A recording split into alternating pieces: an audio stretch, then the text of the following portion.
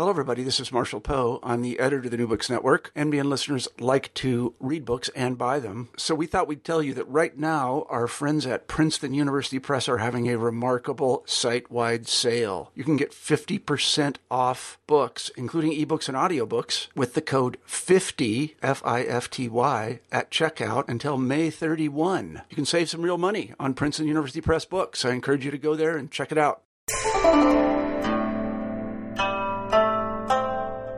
Hi there, I'm Carla Nappi, and this is New Books in East Asian Studies. Welcome and thanks very much for joining us today. I just had the great pleasure of talking with Sienna Craig about her new book, Healing Elements: Efficacy and the Social Ecologies of Tibetan Medicine. This was published with the University of California Press in 2012. This is a book that's not just a really brilliant exploration of the practices of Tibetan medicines in the 21st century in a range of different ethnographic contexts. It's also a huge pleasure to read. It's written in a kind of very affecting writerly style that makes it fun, it makes it transporting, and it makes it very transformative as a narrative, regardless of what field or expertise you're coming to the book with or without.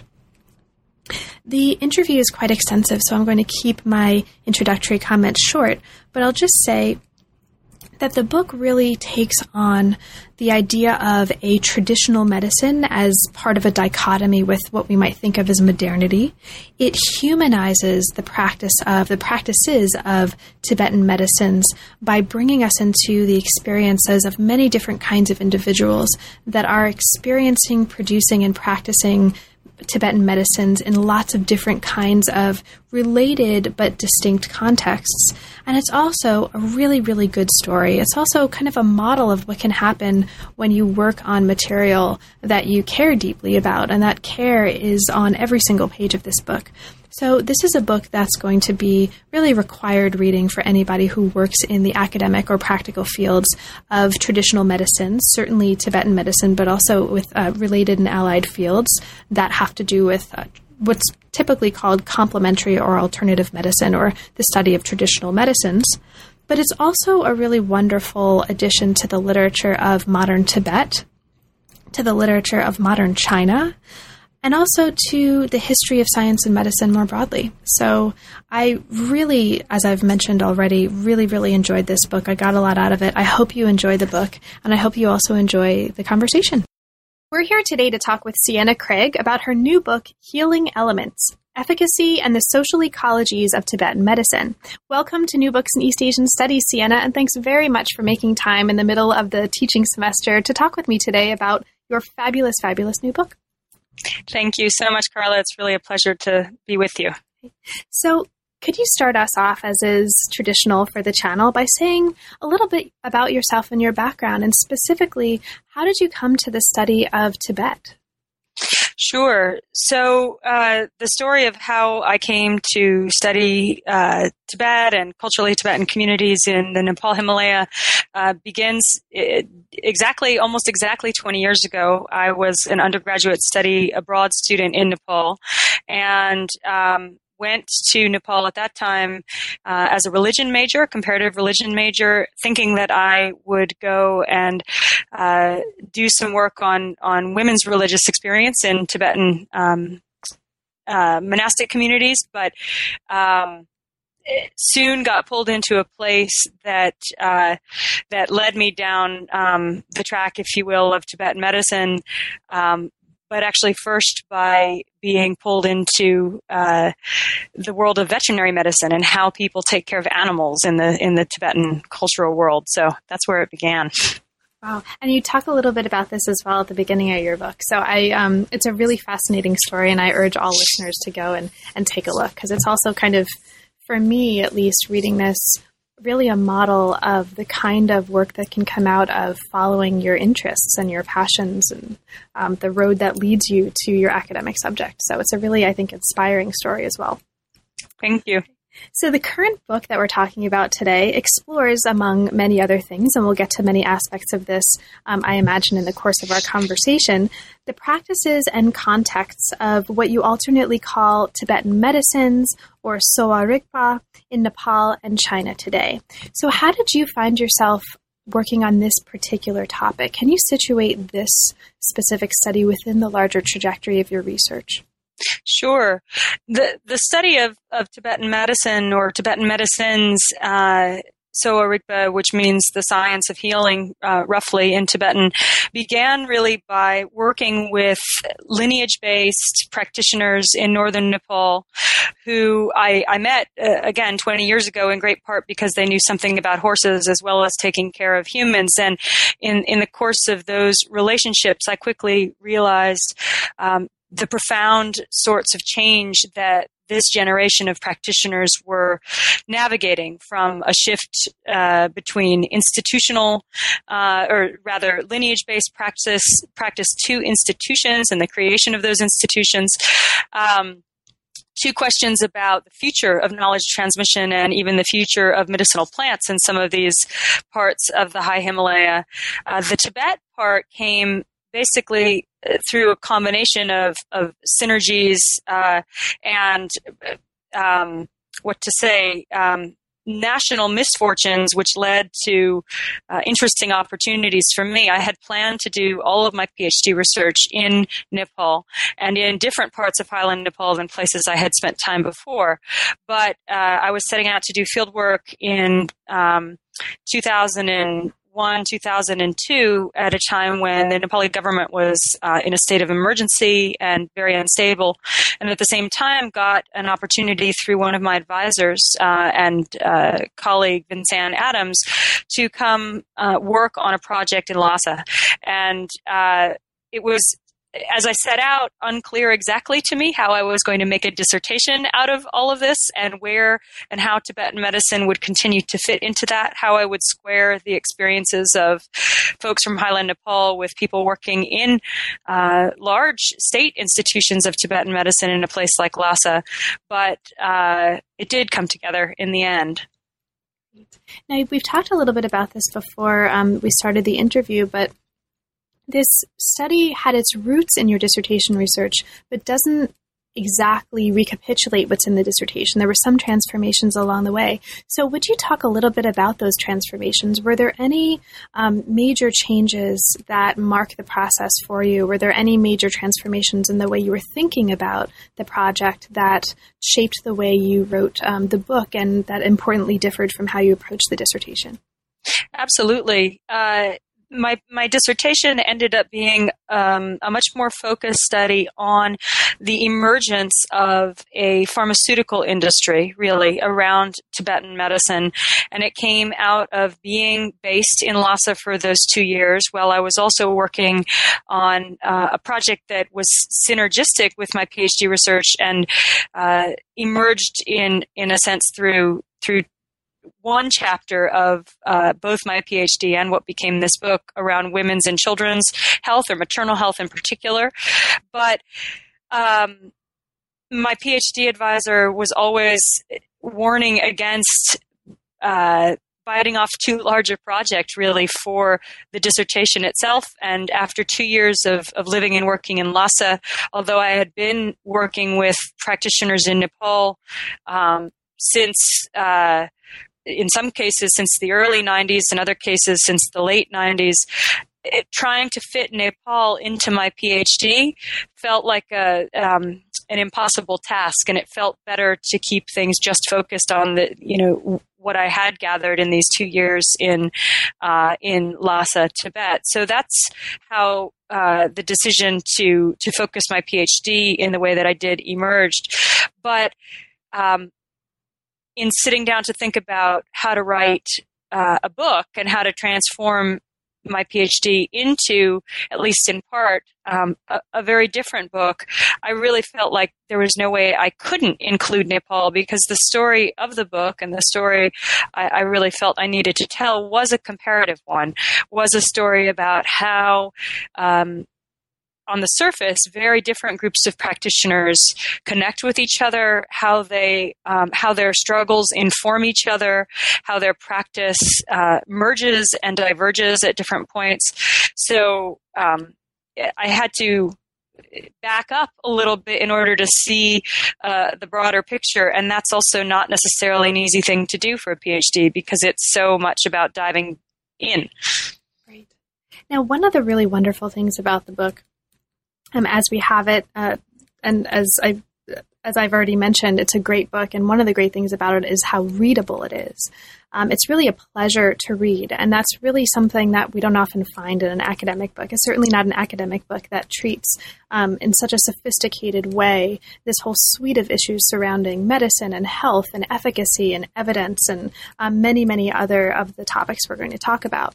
Can you talk a little bit about your decision to write the book the way you did? How did you approach the kind of narrative arc that you set up in the book and the kind of writing style that you brought to bear in the chapters, which ranges from dialogue to a very personal feeling way of describing and narrating the events here? Well, I think fundamentally, I have always felt like I was too invested in the people in this book and the moments of both personal and professional intensity and transformation to not write the book in a sense in this way. I love to write. It's a craft and a discipline that means a lot to me. And so this is not the first time in a sense that I tried to integrate different narrative styles or the tools of creative nonfiction into ethnography. And there are many people that do it better than me and many people that I've learned from. The person that's coming to mind right now is Kiran Narayan. And so reading works by people whose voices I think come through clearly in their text, but whose ethnographies also do or can read like stories was something I went to a lot while thinking about the structure. The structure itself changed over time. Initially, I had an idea of actually constructing the book around specifically the 5 elements that are important in Tibetan medical theory, and I wrote sort of short like prose poems that framed each of these chapters, and you know that was fun, and it helped me get into the writing, but in the end they didn't belong in the book. So you know there are a lot of things like that are that didn't end up in the book, but that helped me find the particular voice I think I needed to write this story. And by story, I don't mean that it's not true or it's not based in real ethnography, but I do see it very much as something that has an arc to it and a beginning, a middle, and an end. Now, 2 central questions frame the book, and you set these out at the beginning. How is efficacy determined? And what is at stake in those determinations? And the chapters are going to sequentially introduce several practitioners, patients, individuals, contexts, and different kinds of landscapes and topographies through which we're going to see the emergence and construction and destruction of different ways of thinking about and making efficacy in the context you're looking at. One of the things that comes up again right at the beginning of the book, but that resurfaces periodically, and so it emerged to me as being something that was that seemed at least very important from the perspective of one reader to how you were thinking about and framing the topics, was this idea of social ecologies. So you describe the book as a study of the various social ecologies in which, and this is a quote, therapies are made and evaluated, practitioners are trained, and patients are treated. And you evoke various concepts used by some other authors, ethnographers, that help us think through what this might mean as a social ecology. The mindful body, the body ecologic, the body-mind-world dynamic. So I wonder if you could get us started in this exploration of the landscape of the book by talking a little bit about this idea of social ecologies and its centrality or not to the way you're thinking about and structuring the narrative. Sure.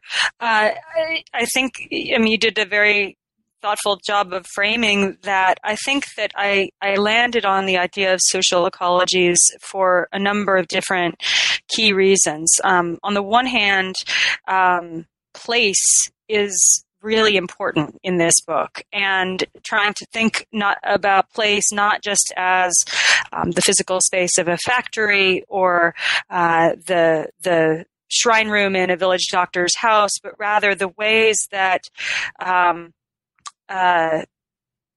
ecologies in the broadest sense of the term and the places in which particular plants grow or particular kinds of knowledge is transmitted makes a difference in how medicine is effective or why it isn't effective at a certain moment or to a certain person. And I've also been influenced over, I would say, the years of becoming an ethnographer and an anthropologist by works by people like Gregory Bateson, and I returned to and was very much influenced by his concepts of ecology of mind as I was thinking about this book. So ecologies are not only places in the world that are populated by people and other beings, such as to be social spaces or social environments, but also an ecology of mind was a way to think about the different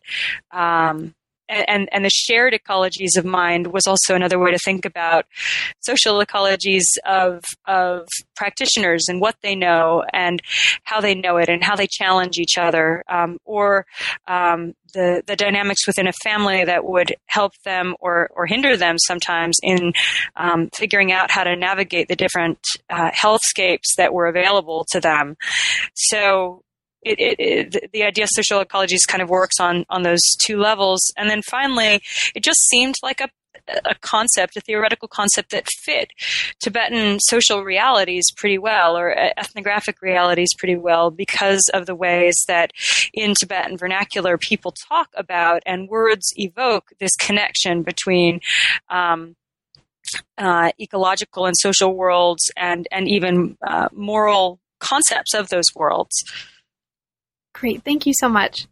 Now, as we get into the body chapters of the book, the first two chapters each chronicle one day spent in one of the main ethnographic sites featured in the book. The first chapter chronicles one day in 2008 in the life of Amchi from rural Nepal in Mustang. Am I pronouncing that right?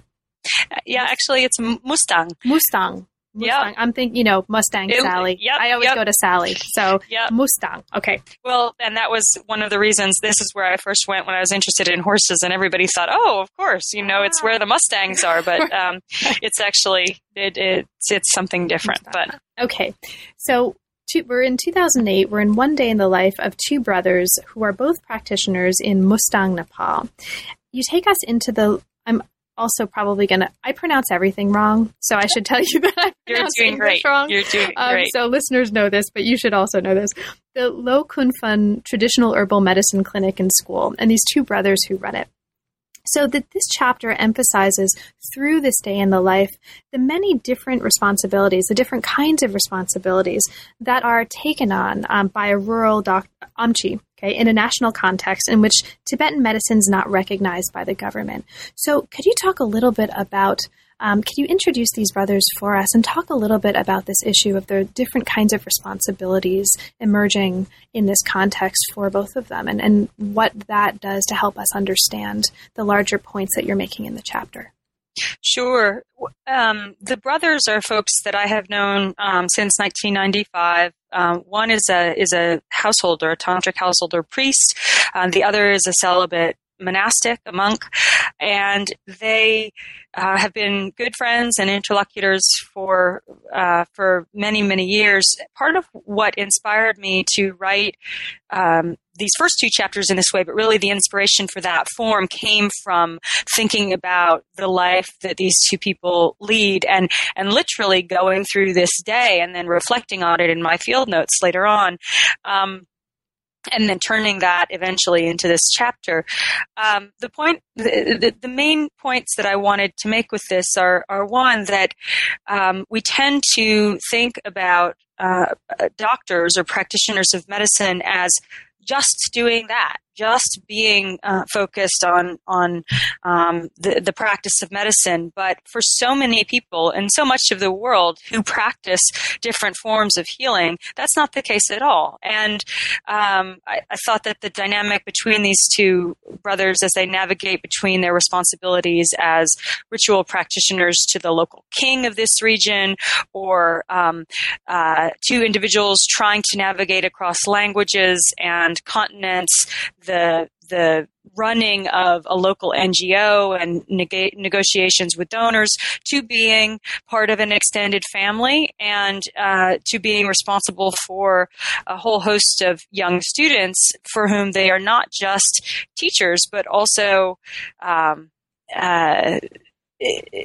in loco parentis figures, and navigating through all of these different worlds at once. At the same time, I wanted to give a vision of what it means to actually be the kind of practitioner who still not only is transmitting knowledge to a younger generation and practicing, but also who is still making, they still make their own medicines, and they're concerned about the future of medicinal plants. And part of the chapter is about the cultivation fields that they are attempting to manage in fields outside of the village where they live.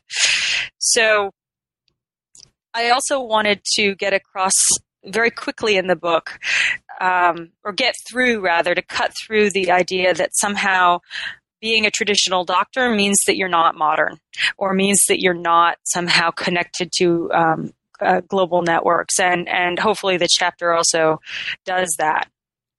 Absolutely. And one of the, a couple of this really striking ways, at least for me, that the chapter does that are bringing us into the process by which you're not just observing, what we might think of as sort of a stereotypical traditional medical doctors. You're also working on grant proposals with them, and that process of being actively involved in not just going to the cultivation grounds for medicinal plants, but also working through the nitty-gritty of putting together a grant proposal was actually really interesting and important, I think, to have right at the beginning of the book. Another thing that was really striking, and this is going to be interesting to any readers who come to this with a deep concern with the history of science or the history of STS, was this phenomenon whereby you describe translating the kinds of records that are being kept in the logbooks into statistics. What happens when you're, which is a huge transformation. That's really, really fascinating here. So I'll just signal that for listeners. There's a lot in here that really speaks to not just East Asian history, but also really important transformations within the history of STS and the history of the sciences that I think are really important.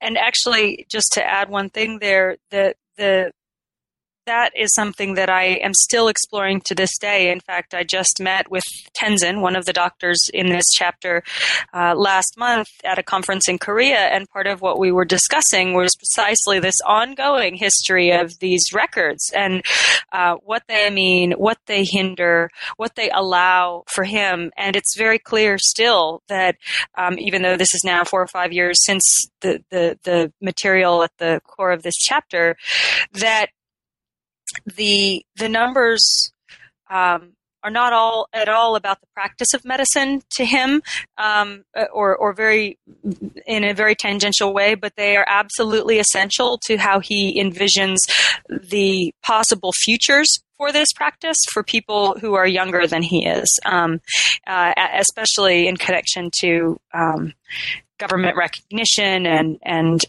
the issues around legibility, sort of making visible the work of healing that they do. And this integration of computer technology and of sort of data, or the transformation of knowledge into the terminology and form of data, also comes up, albeit in a very different context in the next chapter. So chapter 2 also chronicles one day spent in one of the main ethnographic sites of the book, but here it's a day in 2010. And it's spent at Arura Tibetan Medical Group, which is a major Tibetan medical institution in urban China in Qinghai province. And so it's a very different setting. You note in this part of the book that among the many differences between these two settings, there's not only here a more developed governmental structure behind the practice, but also that there are more daily transactions and translations. And by the end of our conversation, as by the end of the book, we'll get to translation explicitly if we don't before then. Translations across medical systems here than there were in the context in Nepal in the previous chapter. And these systems include biomedicine, Tibetan medicine, Chinese medicine, etc. These are just a few of the many systems across which translation's happening. Now, this chapter emphasizes the engagement between Sowa Rigpa, the biomedical sciences, and commercial pharmaceutical production. And a lot of the story happens in the course of your observing doctors, watching doctors prescribe medicines, watching doctors in action in their practice in this hospital. So just as you did in the first chapter, could you talk about that process? What was perhaps the most striking experience for you in the course of this day watching medicinal practices, and how does that help us understand, similarly, the larger kind of work that's happening in this chapter?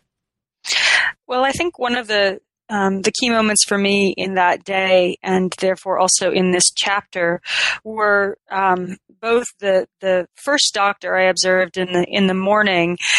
His name is Namla Kur, and he's in the GI and internal medicine unit. And then later on in the day, watching one of the most, and in fact now he's the most senior practitioner in this institution, navigate with patients. And part of what sticks with me is the ways that in both cases the practitioner moved between oral and written modes of communicating, not only with patients but with the students that were around them and in the room, and how in those transitions between local dialects of Tibetan and in certain cases also Chinese, and then what got put in the computer or written on a prescription form, the two different worlds that those ways of communicating came to not just represent, but came to be. And I think the other thing that remains striking to me in this chapter in a different way than the first one is actually the agency, if you will, of patients, and the ways that patients would negotiate and navigate and push and question even these very senior doctors, not in a disrespectful way at all, but in a way that showed their own struggles to integrate or to translate or wrap their heads around the different possibilities for diagnosis and for treatment that they knew by previous experience or by other families' experience could be available to them. And this includes a navigation around what that is not at all unique to aspects of biomedical practice today. What tests are needed, and why do you need certain kinds of reassurances that come from a machine, or why do you want them, versus the kinds of reassurances that come from having a senior practitioner take your pulse. Great. So among the many other really notable moments in this chapter, and there's a really wonderful account of your teaching an English class and discussing the social, the personal, the medical, the material ramifications of a recent earthquake, as that comes up in the context of language learning, which is itself a really interesting metaphor and example of the kinds of translations on many levels that are happening in the book. But in addition to that, one of the really interesting moments here is an example of something that comes up also later on in the book. And this is a moment where you talk about a prevailing concern with climate change in a way that for me was really interesting and really surprising in a way, because it's not the kind of question that I thought to bring to the book, right? So it was really pleasantly surprising and actually made me think about the history of materia medica in a completely different way. And I'm really grateful for that. So for listeners who also may not immediately bring to or think to bring to the study of medicine and the history of medicine, the ethnography of medicine, a concern with global warming, can you talk a little bit about that issue as it emerges for the people that you're working with and as it comes up as a prevailing concern in the book? Absolutely. It is if not counterintuitive, not a necessarily intuitive piece, but it's absolutely essential for everybody in this book, be they the small-scale producer who still goes out and harvests his own plants or animal or mineral products, to these larger scale institutions. When you have a medical system that is premised, at least in part, on the use of wild-crafted ingredients, that part of their potency, part of their capacity to produce efficacy comes from the particular environments in which they're grown, and you have those environments being pretty radically transformed by climate change and also by patterns of harvesting or over-harvesting, you realize just how essential the link is between climate health or ecological health and the health of human beings. And so in different parts of the book, really, this issue comes up, be it folks talking about how a place where they particularly where they used to go to gather a particularly important ingredient, they no longer can find, to questions about other forms of environmental pollution that are potentially impacting ingredients that may look okay, but for whom you have to ask other kinds of questions about quality by virtue of the ways that the environment around those ingredients are changing. And there are a number of other examples of that, not just in this second chapter, but throughout. Great. Thank you so much, Sienna. Now, as we move to Chapter 3, Chapter 3 looks at the ideas of lineage and legitimacy, and it uses these ideas to explore how learning Tibetan medicine, how states' support and recognition of this practice produce forms of cultural and economic capital. Now, the chapter is going to go on to argue that standardized regulations of all kinds, including moral precepts about the behavior of healers, including state-approved curricula, including medical licensing, all these regulations are rooted in very particular histories and particular environments. Now, you look at various contexts in this chapter, and we could honestly spend the entire rest of the time just talking about this chapter. It's so rich, and there's so much going on here. What I want to do is just drop a few crumbs here for listeners so that they're aware of what's going on, and then ask you about something that actually comes up toward the end. So, sure. In many different ways, you're looking at turning around and exploring the question, what makes an Amchi a legitimate healer in the context of a village or within a government-supported institution of Tibetan medicine? And you look at the ways that sources of legitimacy are or are not the same, and how important lineage is to garnering legitimacy in these various different contexts. You explore, among various other phenomena here, situations in Nepal in which Tibetanness is actually associated with cultural backwardness. You look at the politically sensitive issues here. You look at the relationships between Tibetan medicines, traditional medicines, and NGOs. But toward the end of the chapter, one of the things that you do here is really, really quite striking. And this is bringing us into the dissertation, basically the equivalent of a dissertation defense or a PhD defense at a Tibetan medical college in Lhasa. This is a really striking moment because, among other things, it encapsulates not just these issues of legitimacy and lineage, but also issues of gender dynamics. Yes. This is a really important theme throughout the book. So I wonder if you could talk a little bit about this moment and what elements of this speak to larger issues at stake in this part of the book. Sure. Well, I think you've hit on immediately on the reason why I chose to include this. Much of this chapter focuses on, in some ways, the tensions between internal and internalized understandings of legitimacy and more externalized or state-mandated frames for evaluative frames. But in the part of this chapter that is about my friend and colleague Mingi during her defense, it was really a combination of both of those things. She and in the context of highly gendered dynamics. I think the challenge in sitting in that room, watching her go through the defense, was in part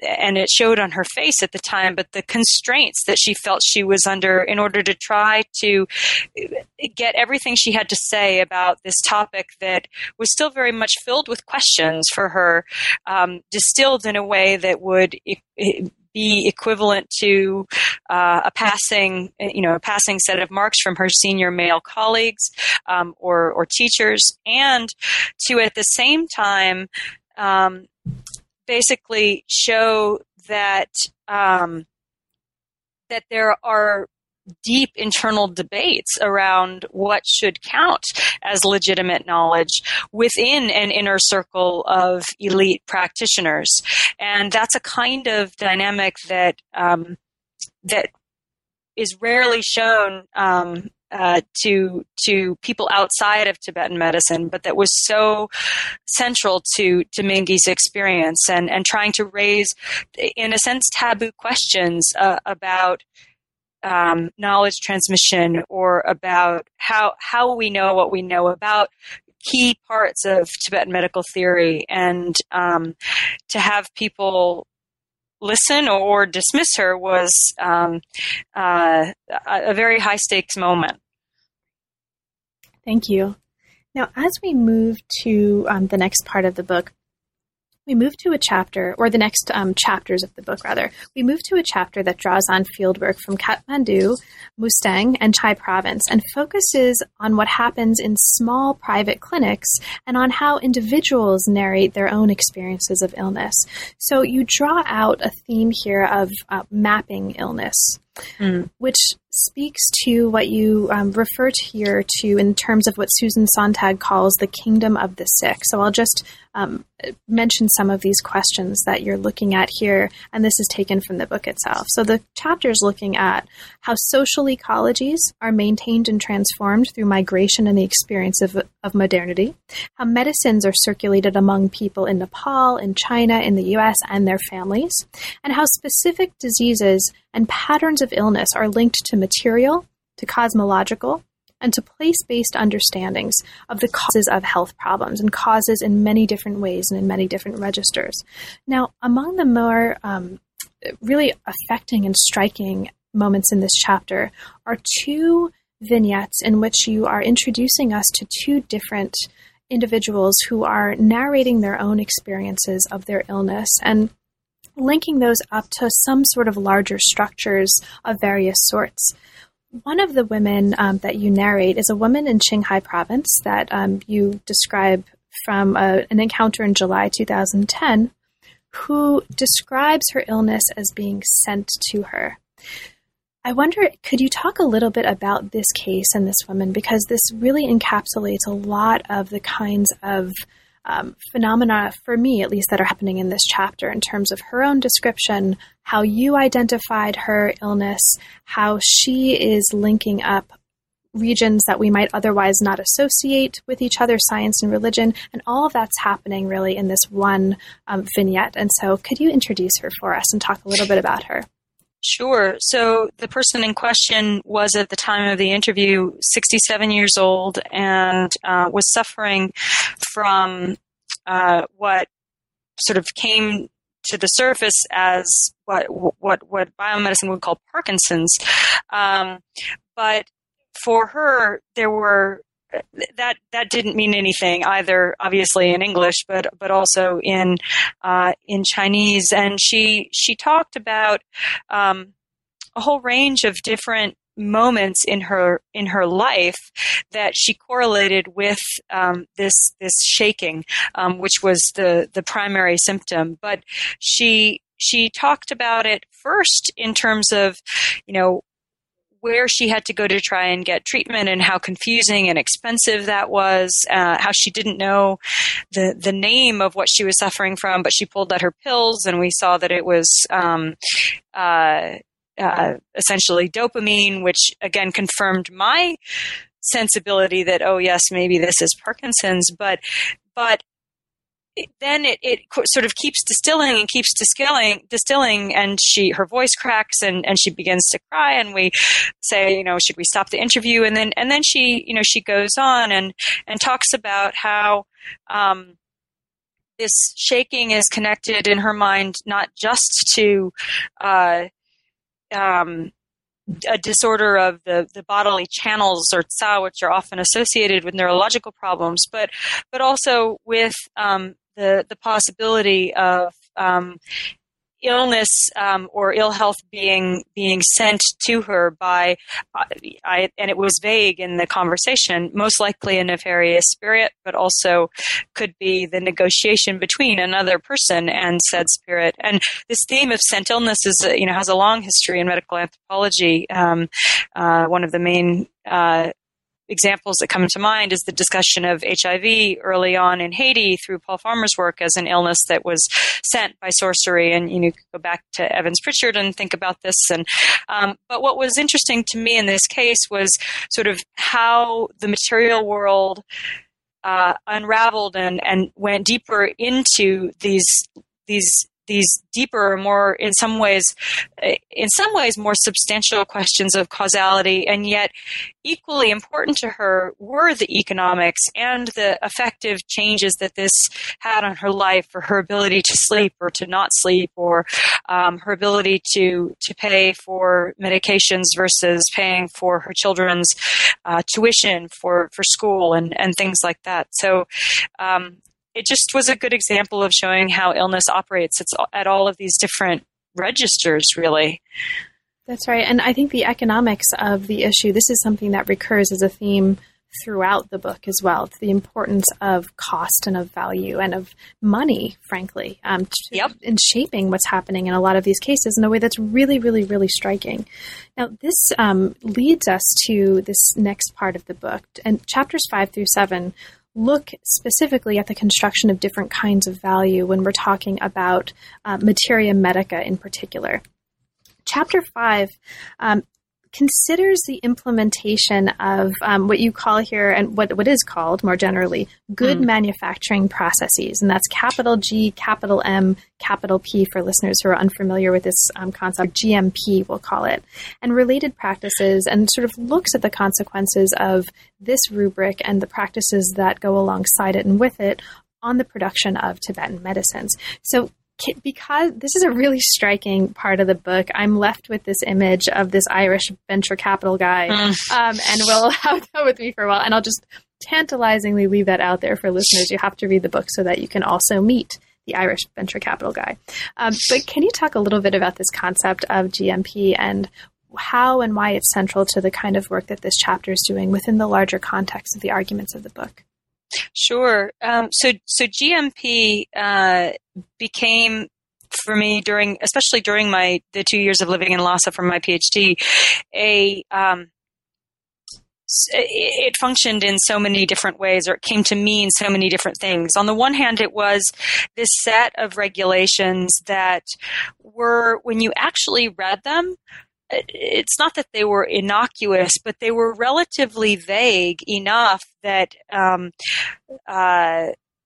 that factories could potentially have sort of molded them into a set of operating procedures that were relatively finely tuned to the idiosyncrasies and the important elements of Tibetan medical production. But they came to operate as ideology, and that's part of what I argue in this chapter, that they, and as a boogeyman of sorts for Tibetans who were trying to navigate the scaling up of their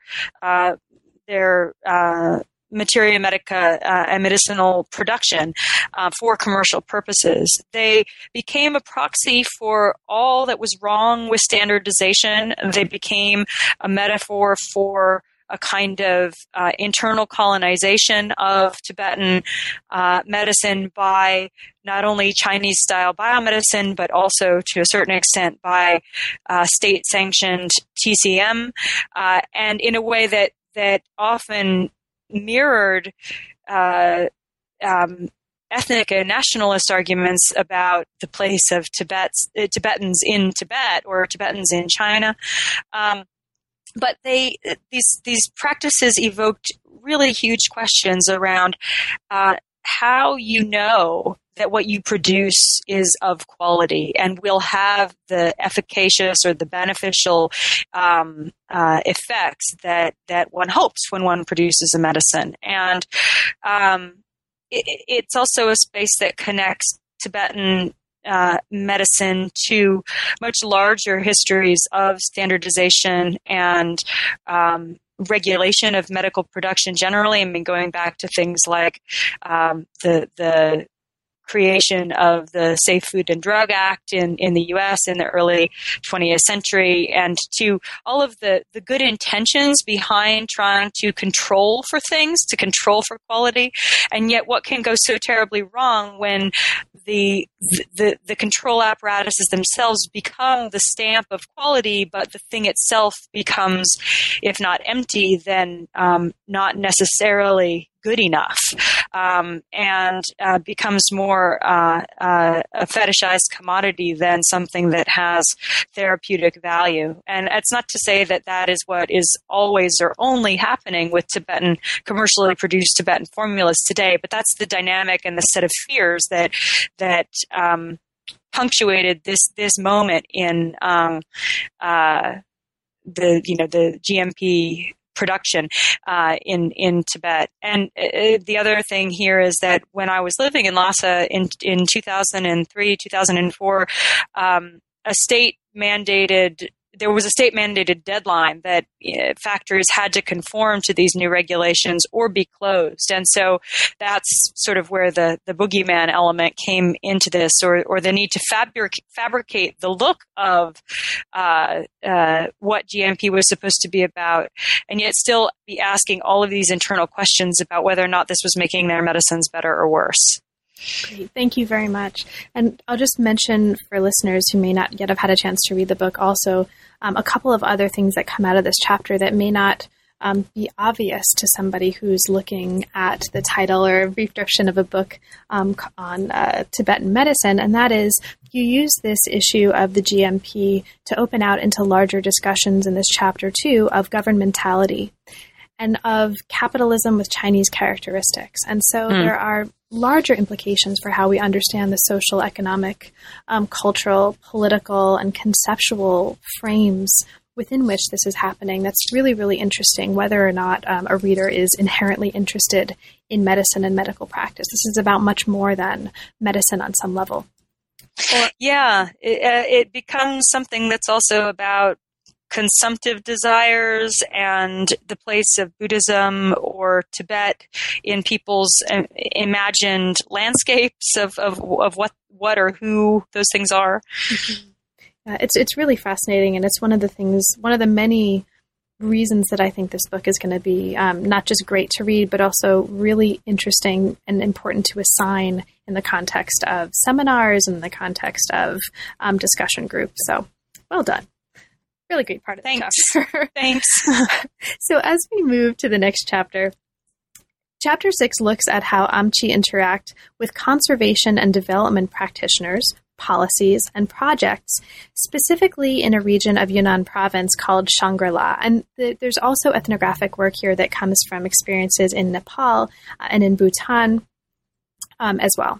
So the chapter, among the many things that it does, you take us into a conference in Han. You take us into a meeting in Nepal between WWF, not World Wrestling Federation, World Wildlife Federation officers who are trying to initiate and help guide you and others through a grant proposal, which involves redefining or packaging the kind of rhetoric of and the definition of Tibetan medicine in really interesting ways. There's a lot going on here. One of the things, though, that's going on here that I want to ask you about, because this is, but two things actually, because these are conceptually, I think, this is another example of the ways that these chapters really speak to not just what's happening conceptually in terms of Tibetan medicines and healing practices, but also phenomena in which they're embedded that are potentially really, really interesting also to people who don't necessarily think of themselves as working on or reading about medicine regularly. So I'll get to what those are. The chapter links medical anthropology and political ecology by looking at how the role of these healthcare providers and transmitters of Tibetan medicines, how their knowledge intersects with involvement, as I said, in conservation or development. So there's a term here that's really interesting that you take on and explore that I wonder if you could speak a little bit about, and that's the idea of conservation. How does conservation function in this chapter? How is it understood by the actors that you're talking about, and in what way is that important, or, like I said, or not? Perhaps this is just an idiosyncrasy of my own reading, but is that important to what's going on here? Well, it's a really good question. I think part of the issue, and in a way this speaks to themes of translation as well, but part of why the doctors that I work with in these different contexts get pulled into conservation discourse or into actual ICDPs or integrated conservation and development projects or programs is that they have knowledge that not only of plants but of also landscapes of disease as well as landscapes of materia medica. But I think that conservation in and of itself is for them and for me a tricky term because on the one hand I would say that some of the doctors that I work with try to latch on to the idea of conservation or even preservation of plants and also of their own practice because of the different kinds of political, social, economic threats that they are under or the kinds of ecological threats that materia medica are under. But the challenge, of course, in the term conservation or in the ways that it gets used is that, again, it can be like GMP or like a standard curriculum. It can too quickly or too much in a totalizing way box people's practice in. And this comes out as I'm talking to one of my doctor friends about the use of musk, which is a rare and in some cases endangered ingredient that should be used in a number of Tibetan formula. And we have this really interesting back and forth about, even though he's been involved for many years in conservation projects, how he would still make the choice, if he had to make the choice, of getting even a small amount of real musk to put into a formula he was creating, as opposed to a substitute, either a plant substitute or even musk that was coming from deer that were being raised more in captivity, because that's what is going, in his mind, to make the best, most potent medicines, to have the best possible effect on his patients. And for him, the moral buck stopped there. And so, and then at the same time, I think people in this chapter and in other interactions I've had are very conscious of the potential for lack of a better term, hypocrisy in ideas of conservation, that somehow, you conserve or preserve or put into a box people who have less power or places that are more marginal, and that doesn't require people who are overusing resources to change their behavior or how they use things. And this comes up in a set of dynamics around Coca-Cola in this chapter, and also the kind of commodity fetishism stuff in the previous chapter with boutique Tibetan formulas that are being sold on the Chinese market. Great. Thank you so much. And I'll just kind of highlight something that you've said as part of your discussion, which is this phrase substitution, or this word substitution. Another really interesting thing that's happening in this chapter is a really thoughtful interrogation of the idea of and the epistemology of substitution. Sort of what does it mean to even claim that something is a substitute for something else, and the different kinds of frames that's embedded And I also really thought that was a really wonderful aspect of what's going on here. Right. So as we come to the last body chapter before the conclusion, we come to a super, super fascinating part of this story. This is the chapter that follows the social life or the biography of a Tibetan formula, which is an 11-ingredient compound used during childbirth. This is super, super fascinating. So I'm going to definitely ask you a little bit about this. This formula became one of 2 drugs examined in the first hospital-based randomized clinical trial in Tibet in this hospital that you worked in. So I'm just going to put this out here and ask you in as broad as terms as possible. Can you talk a little bit about what's going on in this case and the aspects of what's going on here in this chapter with this trial that you feel are most illustrative of the larger arguments that you're trying to make in this chapter? Sure. Well, I think in a way this was the logical last full chapter of the book because it brings, in a sense, every single other piece that came before it together through the story of this one medicine.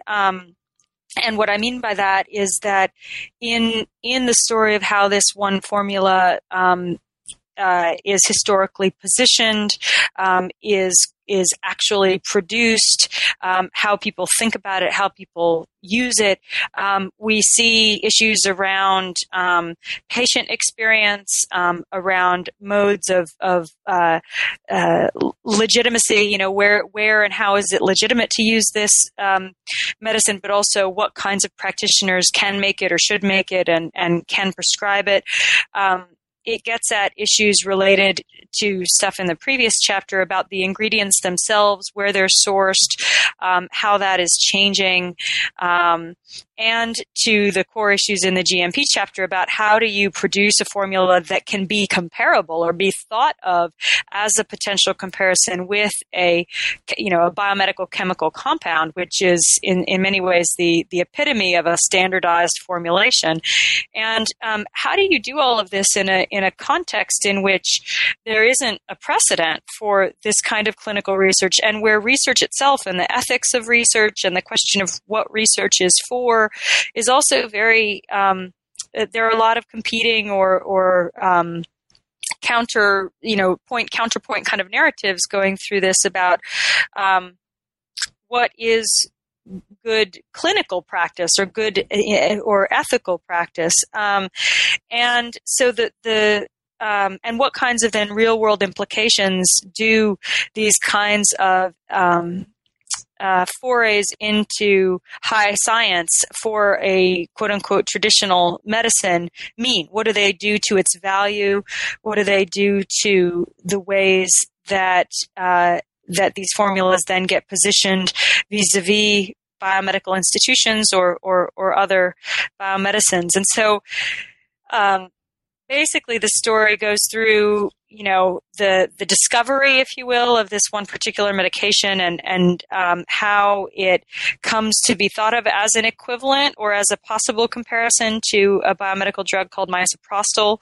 The really uncanny connections or parallels between Shishe Chukchik, which is the Tibetan drug, and misoprostol. Both are help the uterus to contract. Both can be used for their abortifacient qualities. In other words, to help induce early term abortion. So there's an interesting morality set of questions there, and then also though this question of what does it mean to make a one-to-one comparison, to say, okay, this medicine is equivalent to this other one, and to look at all the different ways that the Tibetan doctors were basically telling us they're not. And we can set up a trial in the best possible way to capture their samenesses and to see how they do in relation to each other. But that it is a certain kind of violence, not to use too strong a word, but to see one single medicine in isolation, or even beyond that, to see one ingredient as the active ingredient, as we like to do in aspects of biochemistry or biomedicine. Rather, there are a continuum of things that create the capacity for a desired outcome or create efficacy. And then the other piece of this chapter is really about the kind of interpersonal relationships between the Tibetan practitioners on this project and the Western practitioners on this project, and how this all coalesces around the experiences of primarily rural, but also included in the end urban Tibetan women who were giving birth, and the stakes involved there are high in part because of the truths and the stories about life and death for Tibetan women and children in a kind of global public health sense. So it does all of those things, but I think my favorite part of this whole story was really the ways that my colleague Minky, who the readers met in an earlier chapter, does this incredible dance of pharmacology and history and translating science across culture when she figures out how to produce a version of this 11 ingredient formula for the specific purposes of this clinical trial.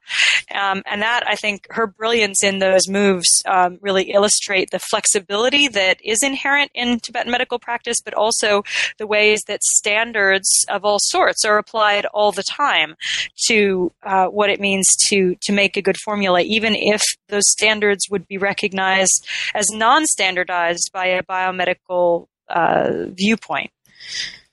And a couple of other really, just to kind of mention for listeners, because this is a super, super rich chapter, and there's a lot of really interesting stuff going on. The chapter also brings out the ways that religion and science are implicated in Western medical practice by looking carefully at the phenomenon of the placebo and the role of the placebo here in this particular clinical trial itself. And also there's this wonderful depiction of having a certain subset of the drugs in the trial blessed. Right. What the implications of that are. Do you want to talk just very briefly about that part of it? Because it also seems to be a really crucial part of what's going on here, this question of what it is and what the implications are of blessing a subset of these pills. Sure. Yeah, it was a fascinating moment where we had decided, we meaning myself and my Tibetan colleagues working on this project, had decided that it would be of benefit to have a mendrup or a medicine empowerment ritual for the special batches of this drug, Shishe Chukchik, that had been created based on Mingy's rewriting of the formula for this clinical trial. And so we figure out a way to bring in a high Tibetan Lama who does these kinds of ritual empowerments a lot to perform this. And this is something he's done also for other medicinal factories. And there's this it was really, in some ways, hilarious, but also very important exchange that goes on where, the Rinpoche, the Lama is asking, why are you doing this and why are you only blessing this one medicine? And my colleague Minky talks about how she essentially answers by saying, well, Tibetan medicine is being known in the world in these new ways, and we now need to test it and show that it works according to these other standards.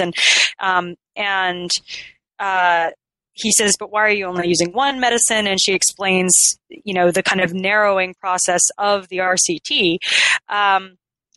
And they go through this whole thing about the placebo and whether or not they should bless the placebo, which had also been created. And in the end, they decide to bless both this new drug and the placebo, in part because the whole idea of a placebo is kind of nonsensical. This idea that there's just a medicine to heal the mind, as the literal translation goes from the Tibetan, and yet at the same time to say that, well, any blessed substance is going to have beneficial qualities. So even if the women in this trial who get the placebo, in a sense, only get the placebo, at least we know that they're going to be getting something that's also got some ritual efficacy to it. So, okay, let's go ahead and let's bless them all. And so and also just really reflective, interesting comments from the Lama, for instance, about, how we're describing the placebo. And he says, according to the teachings of the medicine Buddha, every substance on earth has the potential to be medicine. He didn't say this, but they also have the potential to be poison, which is a theme that comes out in Chinese medicine too, I think.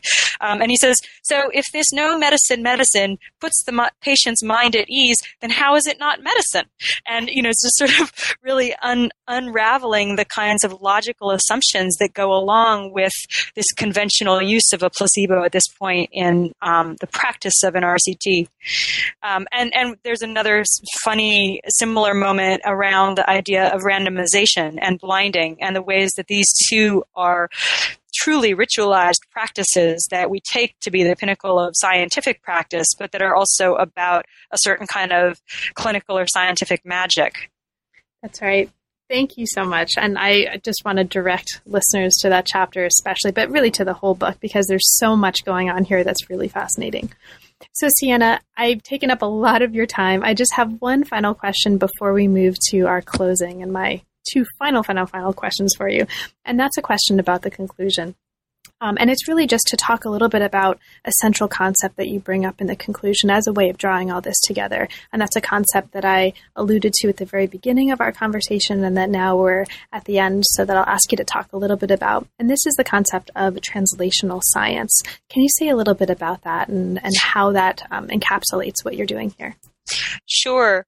Well, I first encountered the term translational science when I first saw that, or translational medicine. I got really excited because I thought, yes, exactly. And this was years ago. This so captures the different kinds of challenges that I'm encountering ethnographically, or the ways that people I work with move across from theory to practice. And of course, as I learned more about the concept and learned in a sense about the narrowness or the specificity of that concept as it's often used, from bench to bedside kind of thinking, I then began to sort of go back to it and say, well, what if we were to push this idea a little bit more and say, translational science or translational medicine isn't just about moving something from a lab to the marketplace or from the lab to the bedside, but rather that almost any kind of medical practice or healing practice is translational, and that part of what that translation is about are, trying to get at what I say in the conclusion, the ethical ambiguities, the political risks, and the social and ecological impacts of defending and transforming any medical practice, but specifically here thinking about what it means to do that with a quote unquote traditional medicine.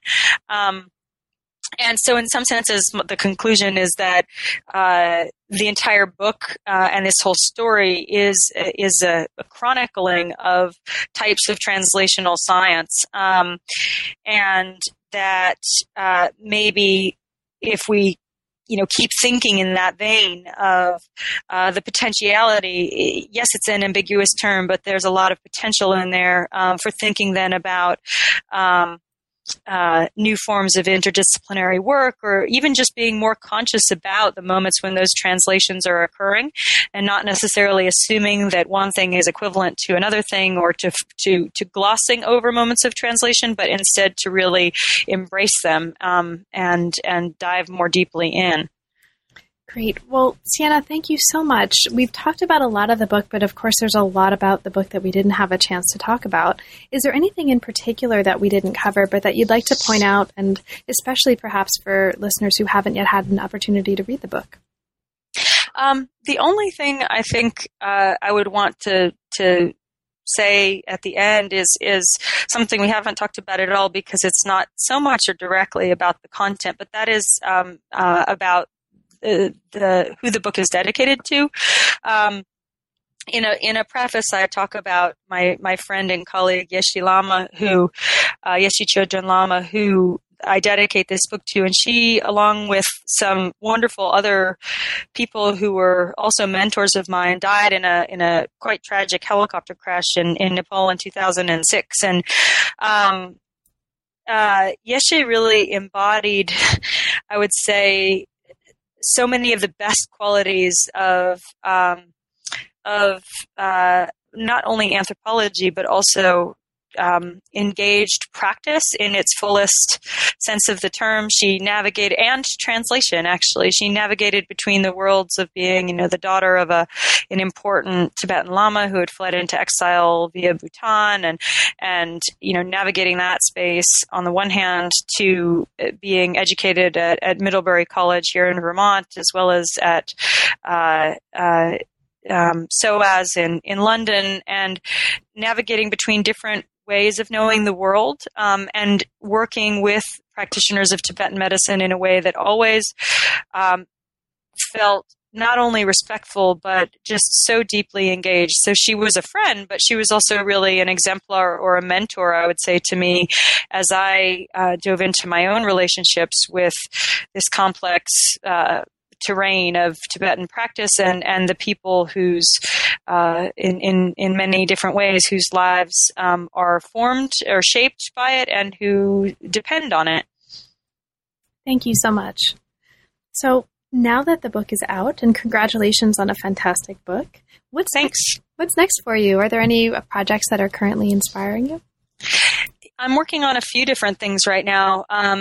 One of which is actually a study that takes me more into the different realms of medical anthropology and science and technology studies, and less into Tibet, and that is working on an ethnographic study here at Dartmouth at the medical school here, looking at the ways that medical students are enculturated and navigate through the process of becoming doctors at a moment.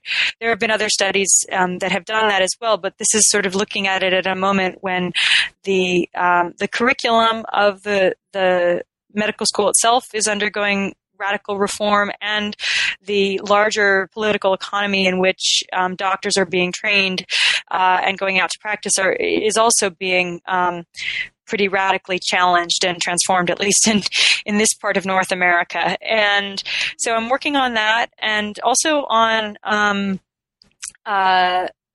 projects that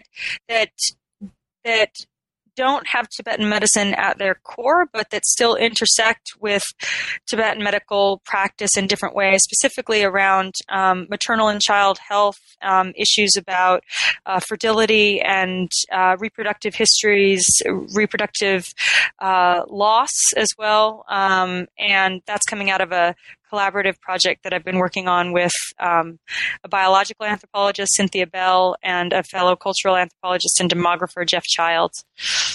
Well, great. Thank you so much. We'll look forward to reading that work as well, and I'll look forward to talking with you about those books when they come out. Great. Thank you so much, Shanna. It's really been a pleasure, and congratulations again. Thanks so much. You've been listening to New Books in East Asian Studies. Thanks very much for joining us, and we'll see you next time.